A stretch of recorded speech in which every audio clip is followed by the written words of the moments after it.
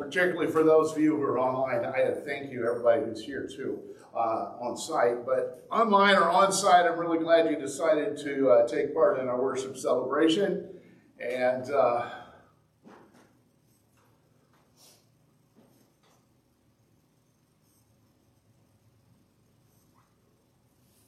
I'm looking forward to what's about to happen.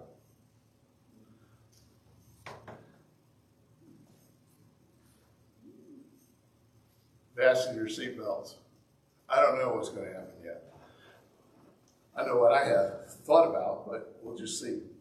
Hey, humans, if you haven't noticed this, I'm about to tell you something. Humans divide the world into two groups, us and them. Us and them. We even write songs about it. I was going to sing it, but I won't. You and me against the world. Sometimes it seems like you and me against the world. And for all the times we've cried, I've always felt that God was on our side. That, ladies and gentlemen, on site or online, that is a summary of human history and prehistory. Us versus them. And thankfully, God's forces of nature, whatever we may believe in, is on our side. It's us against them. But at least God's on our side. That's the way it is. It's always been that way, for as long as we can remember. Humans in the first century world divided the world into two groups as well. Depending on which group of people you were talking to, it was different. The Greeks, who had ruled the world long before the Romans, divided the world into two groups, Greeks and barbarians. The Greeks were the civilized, cultured people, and then there were the rest of the world, the barbarians. For the Romans, who ruled the world in the days of Jesus and Peter and John and Paul, the Romans, there were two groups of people. There were the citizens of the empire, and there was everybody that the citizens of the empire looked down on, because Caesar ruled everybody else for the citizens. But there was a different division of the world that the first century followers of Jesus had to deal with. It shows up frequently in the letters and the history of the New Testament. The Jews divided the world into two groups as well. There were the Jews and the rest. They referred to the rest of the world sometimes as the nations, sometimes as Gentiles, and sometimes as the Greeks, because as far as they were concerned, everybody else spoke Greek. Which isn't too far from the truth, because Greek had become like the universal language of trade. Almost like English today. Everybody in the world needs to know some English to do business, almost. That's kind of the same way it was with Greek. Everybody had to know at least a little bit of Greek so that they could do business. If they were going to do business with people from other countries. So that was the way the Jews broke things down. It was us versus the Gentiles or the Greeks or those other people. Because, you see, the reason it became a problem for the first century followers of Jesus is, well, the first followers of Jesus were all Jews. All 12 disciples. There were 12 disciples. Jesus called them? No. Some of you know the song. Some of you are going to sing it for the rest of the hour. It's okay. I did that on purpose. Those first 12 disciples were all Jews.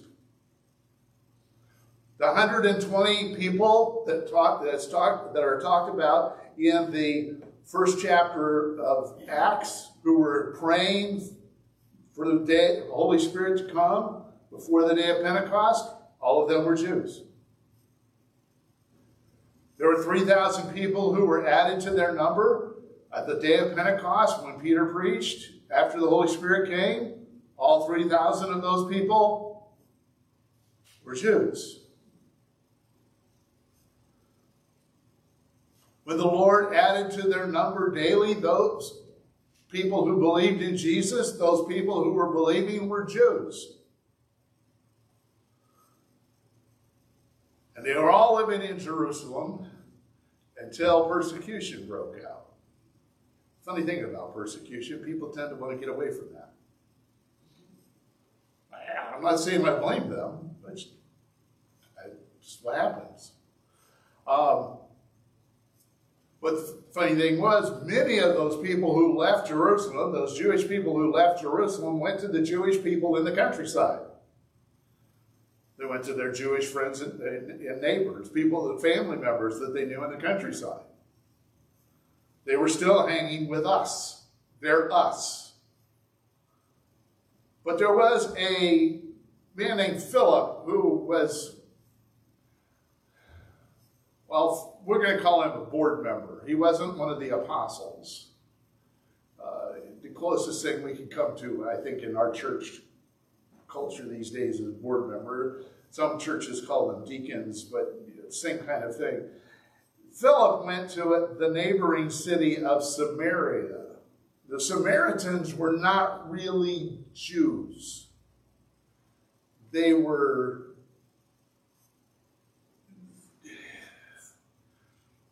part Jew. I'm trying to stay away from that word.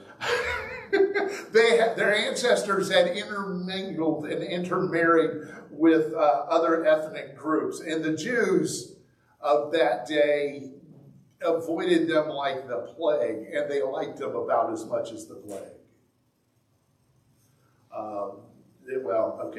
They hated them. I mean, they didn't like them. They liked Samaritans less than they liked Gentiles, and that was bad.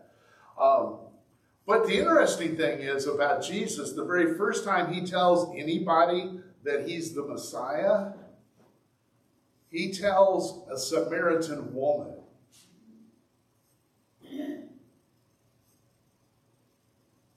There goes Jesus breaking all the rules. First of all, he talked to a woman. Men didn't do that in public. Not good then. And then he had to pick a Samaritan woman to talk to. He broke all the rules.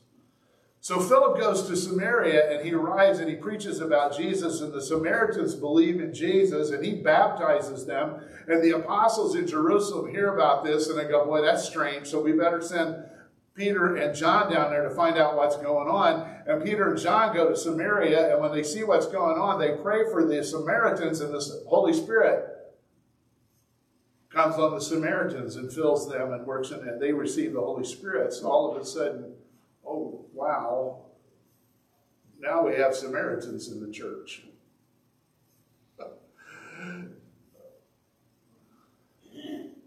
Our us just got bigger. Our us is Jews and Samaritans. Who would have ever thought that would happen? And afterwards, the Holy Spirit sent Philip to the road down going south out of Jerusalem and to an Ethiopian eunuch. For those of us who aren't used to the custom to the word eunuch, he had been surgically sterilized. We do that to our dogs to reduce the pet population. Are you following me? Okay. That disqualified him for worship in the temple. He could not go into the temple as a eunuch. But it did not disqualify him for faith in Jesus. And and he believed in Jesus, and Philip baptized the African eunuch on the spot. And now all of a sudden, the us includes Jews, Samaritans, and African eunuchs.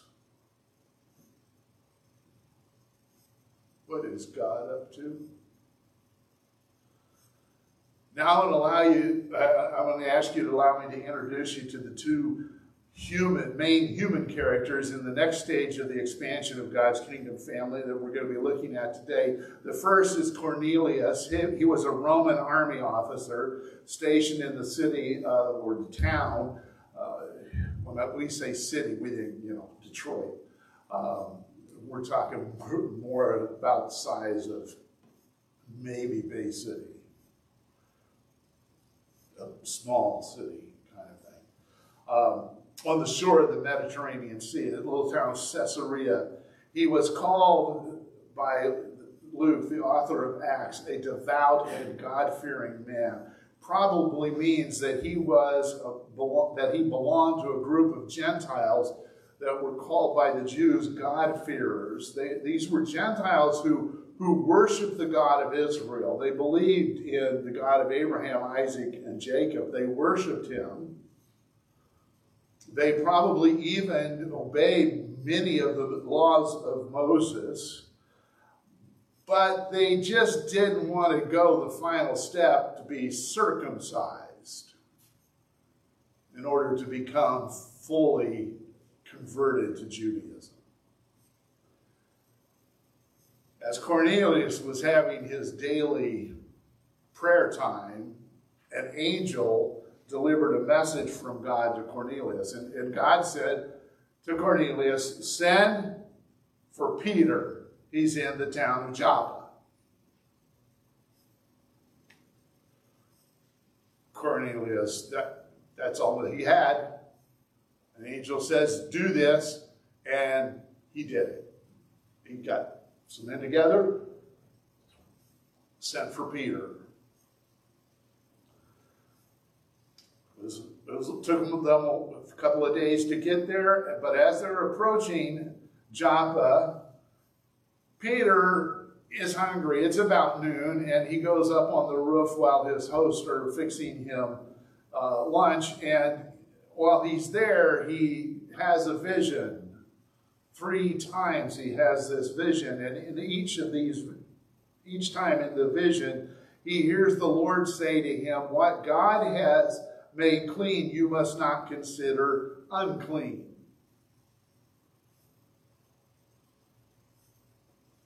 Obviously, the Holy Spirit is planning something. He's planning to span the gap between Jews and Gentiles.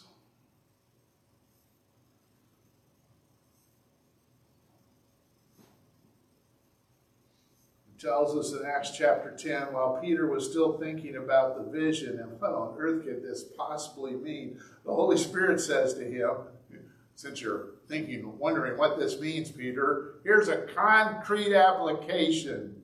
Simon, 3 men are looking for you.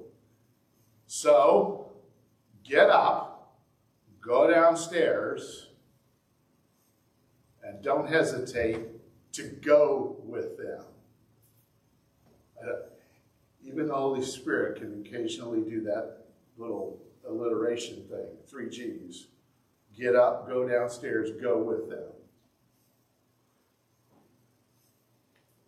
I sent them.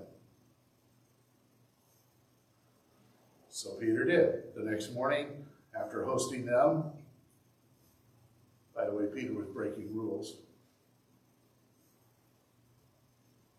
Jews don't do that with Gentiles.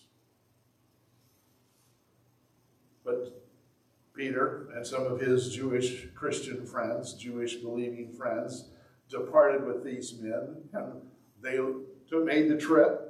Took a couple days, and they made the trip to Cornelius' house, and by the time they got there, the house was packed full of people. And Peter says to them, this is the way he says hello. I'm going to read it word for word. Imagine somebody you've never met comes to your house because you invited them to come to your house because God told you to invite them to come to your house. And they said, this is what they say. They don't even bother saying hello. They just start with, you know, it is forbidden for a Jewish man to associate or visit a foreigner.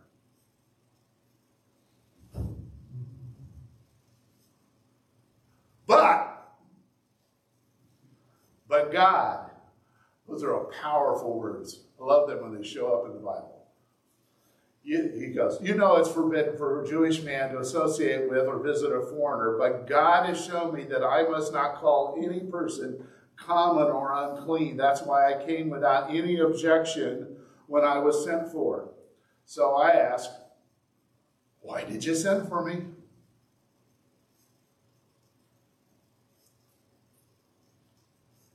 Cornelius told Peter about the angel's message, and he says, now we're all here in the presence of God to listen to everything the Lord has commanded you to say to us. So you have these two guys, Peter and Cornelius. They're looking at each other going, oh, okay. Peter says, God told me to come see you. Cornelius said, God told me to have you come. We're ready. Talk. We're in Acts chapter 10, verse 34. This is what happened. Peter started speaking. I now truly understand that God does not show favoritism in dealing with people, but in every nation, the person who fears him and does what is right is welcomed before him.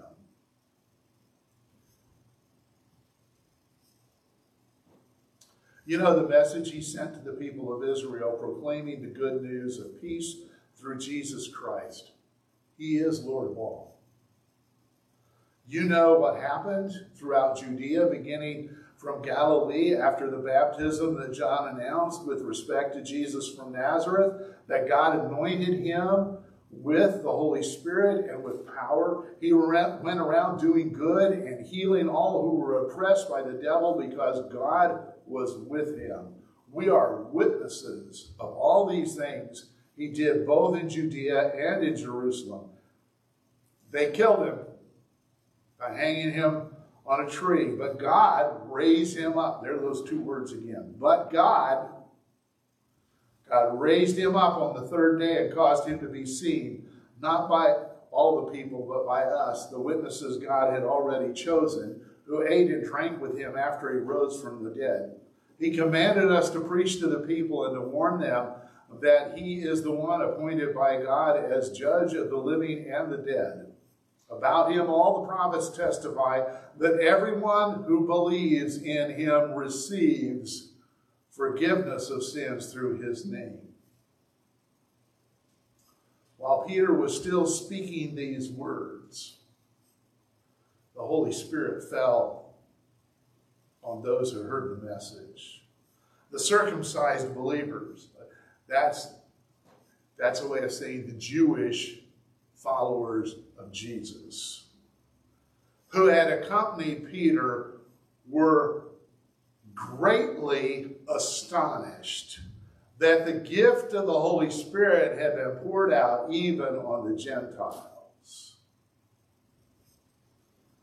For they heard them speaking in tongues and praising God.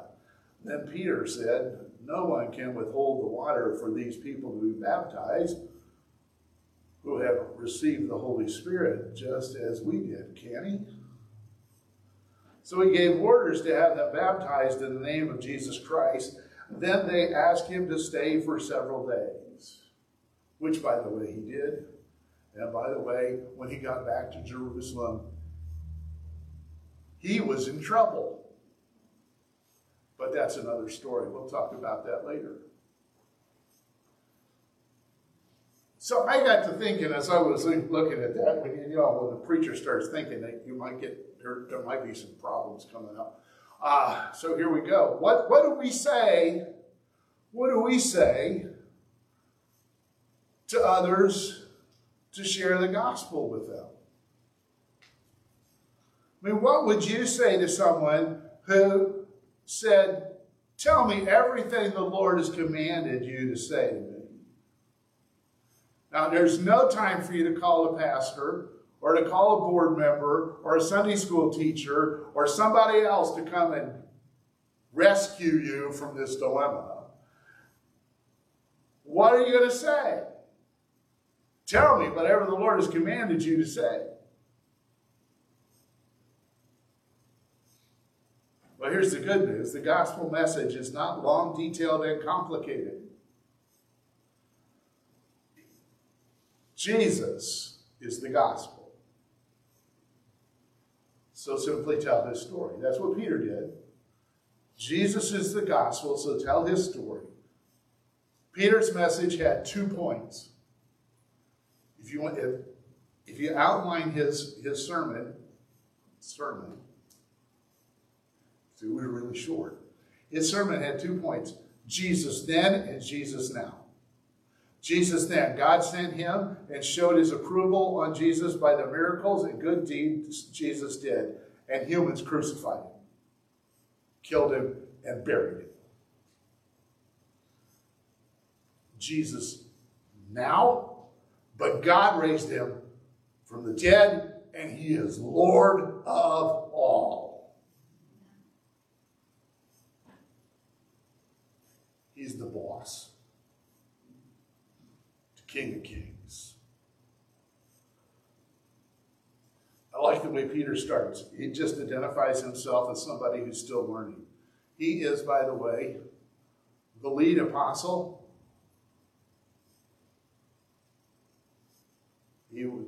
This is the one that when he confessed that Jesus was the Messiah, Jesus said, I'm going to build my church on you. He's the one who preached the day of Pentecost. He's the one who basically everybody looked to as the leader.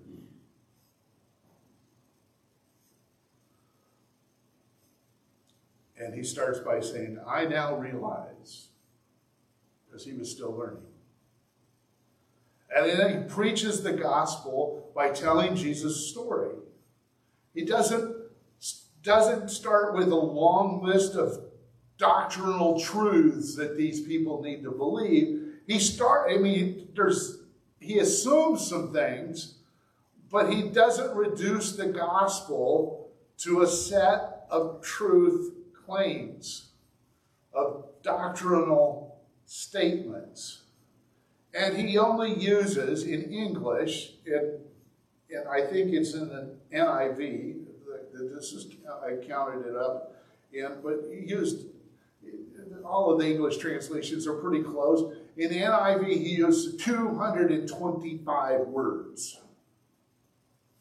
225 words before the Holy Spirit interrupted him. I don't know how long he was going to go, but the Holy Spirit interrupted. There were no high-pressure sales tactics, no playing on emotions, no fear tactics, no... So, now, I grew up in church. Some of you have grown up in church, whether you on-site or online. You've heard stuff that, frankly, we probably never should have heard. Oh, that's my opinion. And like last week I was preaching at such and such church, and we gave the altar call, and this guy didn't come. He walked out, the bus ran over him, and I'm sure he's in hell tonight. Don't let that happen to you. Get yourself down here to the altar so you don't get hit by a bus and go to hell. Peter didn't say that to Cornelius. He didn't use fear and guilt to motivate Cornelius and all his Gentile friends to come down there. He didn't give them a long list of all the rules and laws that they had broken. He didn't sing a song like Just As I Am 16 times.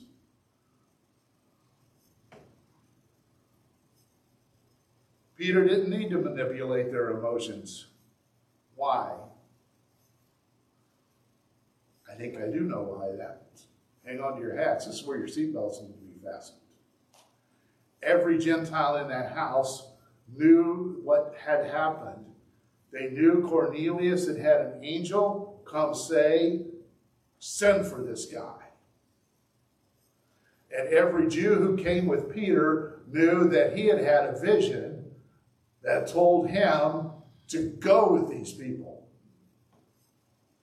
Everyone in that room, that house, everybody in that meeting knew God was up to something and they were attending a divine appointment.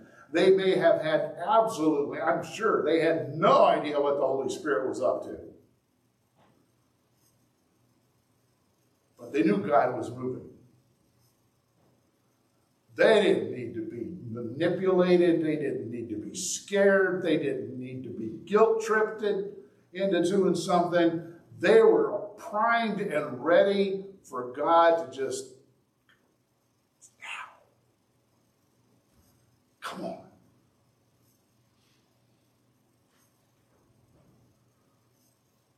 What do we say to others to share the gospel? Jesus is the gospel, so we just need to tell his story. It's not, the gospel is not a list of beliefs that people need to accept in order to be saved. The gospel never was a list of forbidden behaviors that people have to feel guilty about breaking. The gospel is Jesus. A person for us to believe in, a person for us to trust, a person for us to follow. Here's the sermon in a sentence. It's not, well, frankly, it's not original with me because I took it straight out of the Bible. Everyone who believes in Jesus receives. Everyone who believes in Jesus receives.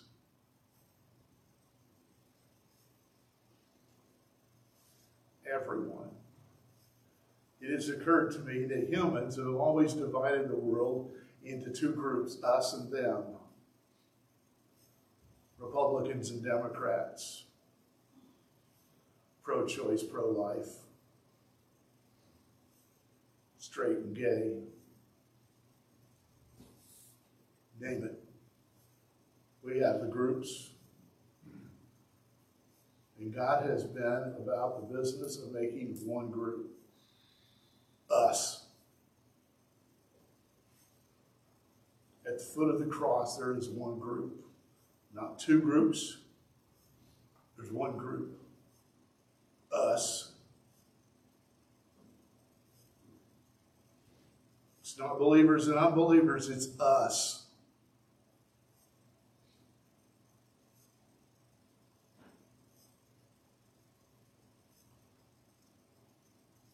I want to invite you to think with me about the following questions. There's some questions that I want us to think about. And as we think about, I'm going to be asking the Holy Spirit to speak to us individually and collectively. They're inspired by Peter's description of Jesus' life, his summary of Jesus' life and ministry in Acts 10, verse 38. Three questions, and I'm going to add one, a fourth, but the first one is this. Am I going about doing good? I mean, that was one of the things that Peter said marked Jesus' life. He went about doing good. And before well, of course I am. Go look at Jesus' life. So I'm going to reread that question just a little bit. Am I going about doing good like Jesus did?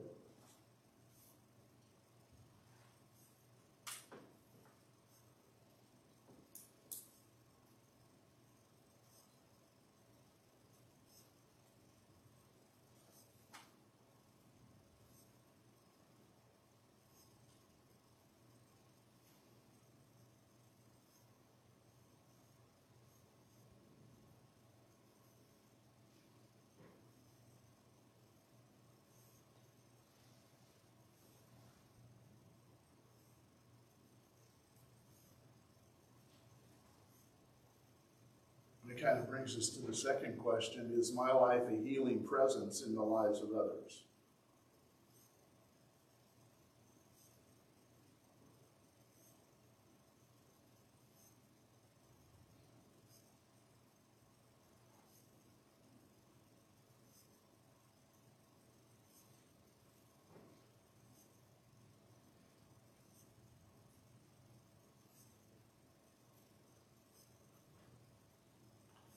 Is my life a healing presence in the life of others?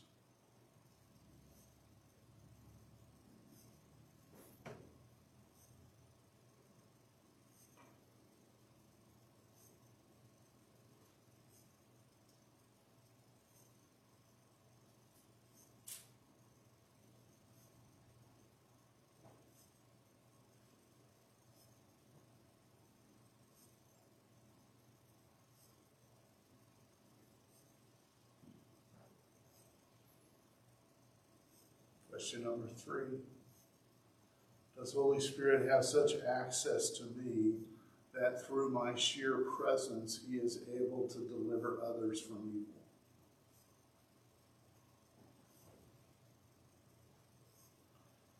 Does the Holy Spirit have such access to me that through my sheer presence he is able to deliver others from evil?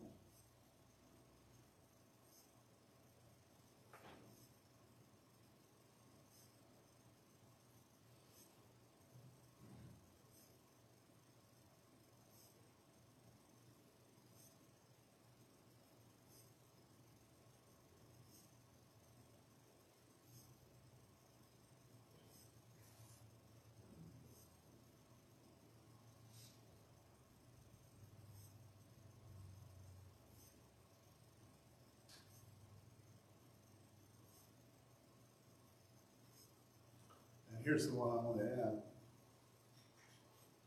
Not based on Jesus' life, but it's sparked by Peter and his circumcised friends who were astonished that the Holy Spirit would come on these Gentiles.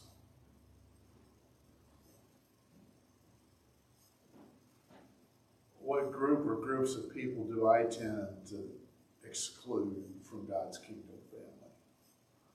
What group or groups of people do I tend to exclude from God's kingdom family?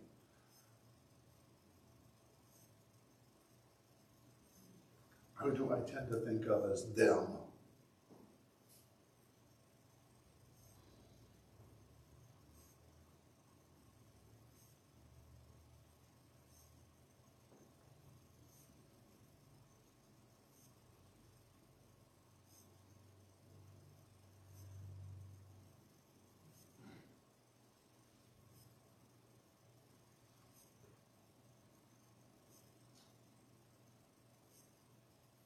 What Peter said right before the Holy Spirit fell on these Gentiles, everyone who believes in Jesus receives.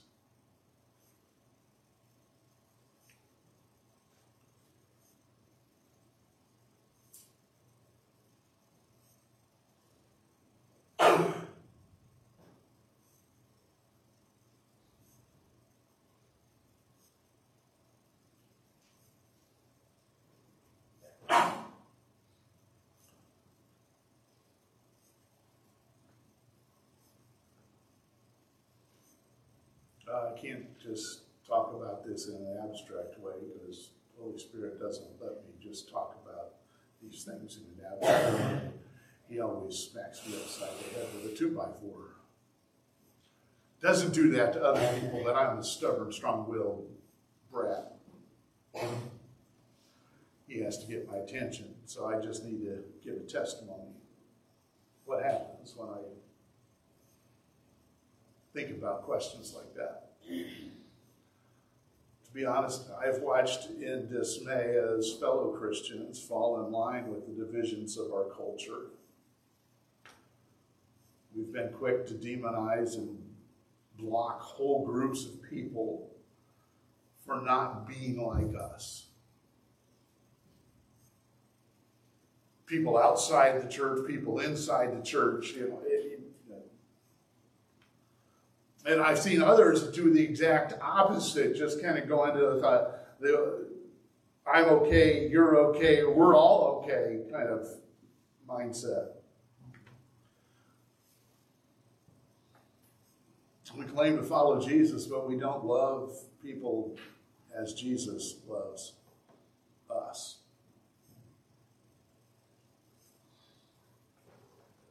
I said we.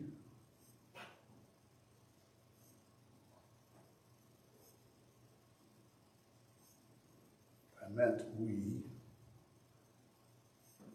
We still think in terms of us versus them.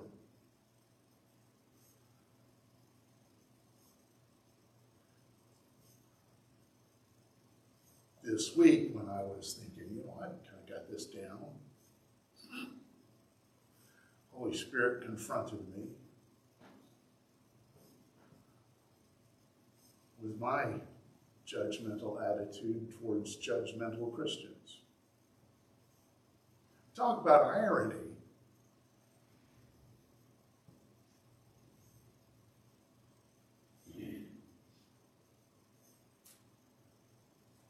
That's my two before. It's kind of a go look in the mirror, Mark. Oh. So what do I do when the Holy Spirit convicts me of my bad attitude? What do I do when the Holy Spirit convicts me of completely missing the mark?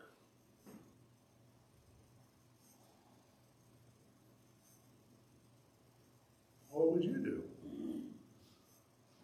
I'll tell you what I do. I grab a hold of a verse that I had to memorize a long, long time ago, and I use it again. If we confess our sins, he is faithful and righteous, forgiving our sins and cleansing us from all unrighteousness. I don't make excuses, although I want to.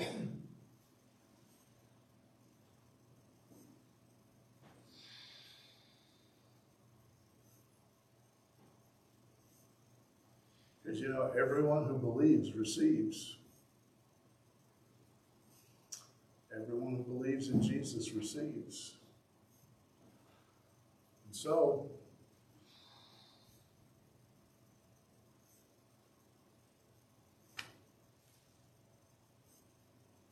I said, yes, Holy Spirit, you are absolutely right. I am judgmental towards judgmental Christians. I have met the enemy and I are one. Not only do I need your forgiveness, I need your cleansing.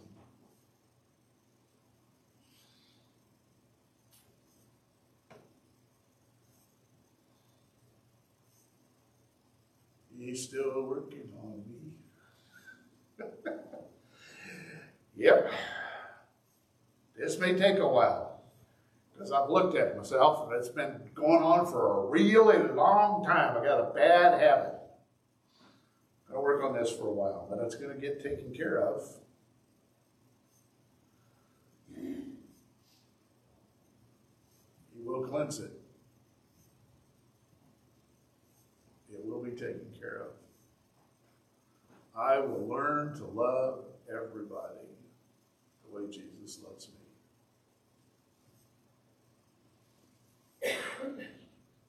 Because he'll help me.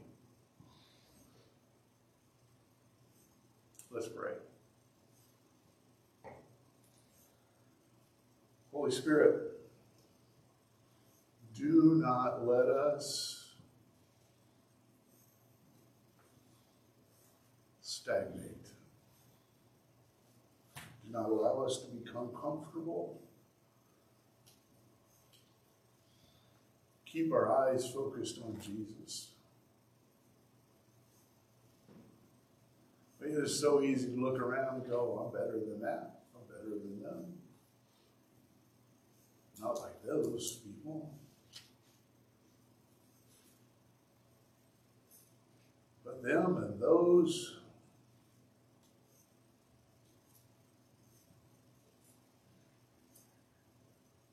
they aren't the standard. We're called to learn to love like Jesus. So get our eyes back on him.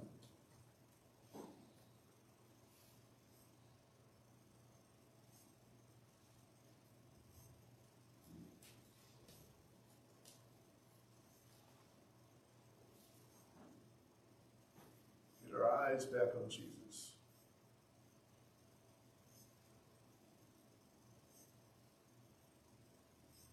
And change us in the power of his grace and mercy.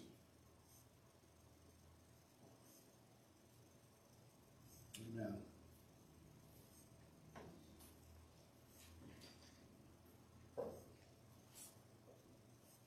Well, I want to thank you for connecting with us. Be connected online. If you have not already done so, please join the Champions of Hope Facebook group using the link that's in the description. Jesus sends us to follow him in giving our lives for the world. Introducing others to the Holy Spirit's powerful love involves sometimes weeping and wrestling in prayer like Jesus. But we don't go alone. Go with Jesus in the power of the Holy Spirit.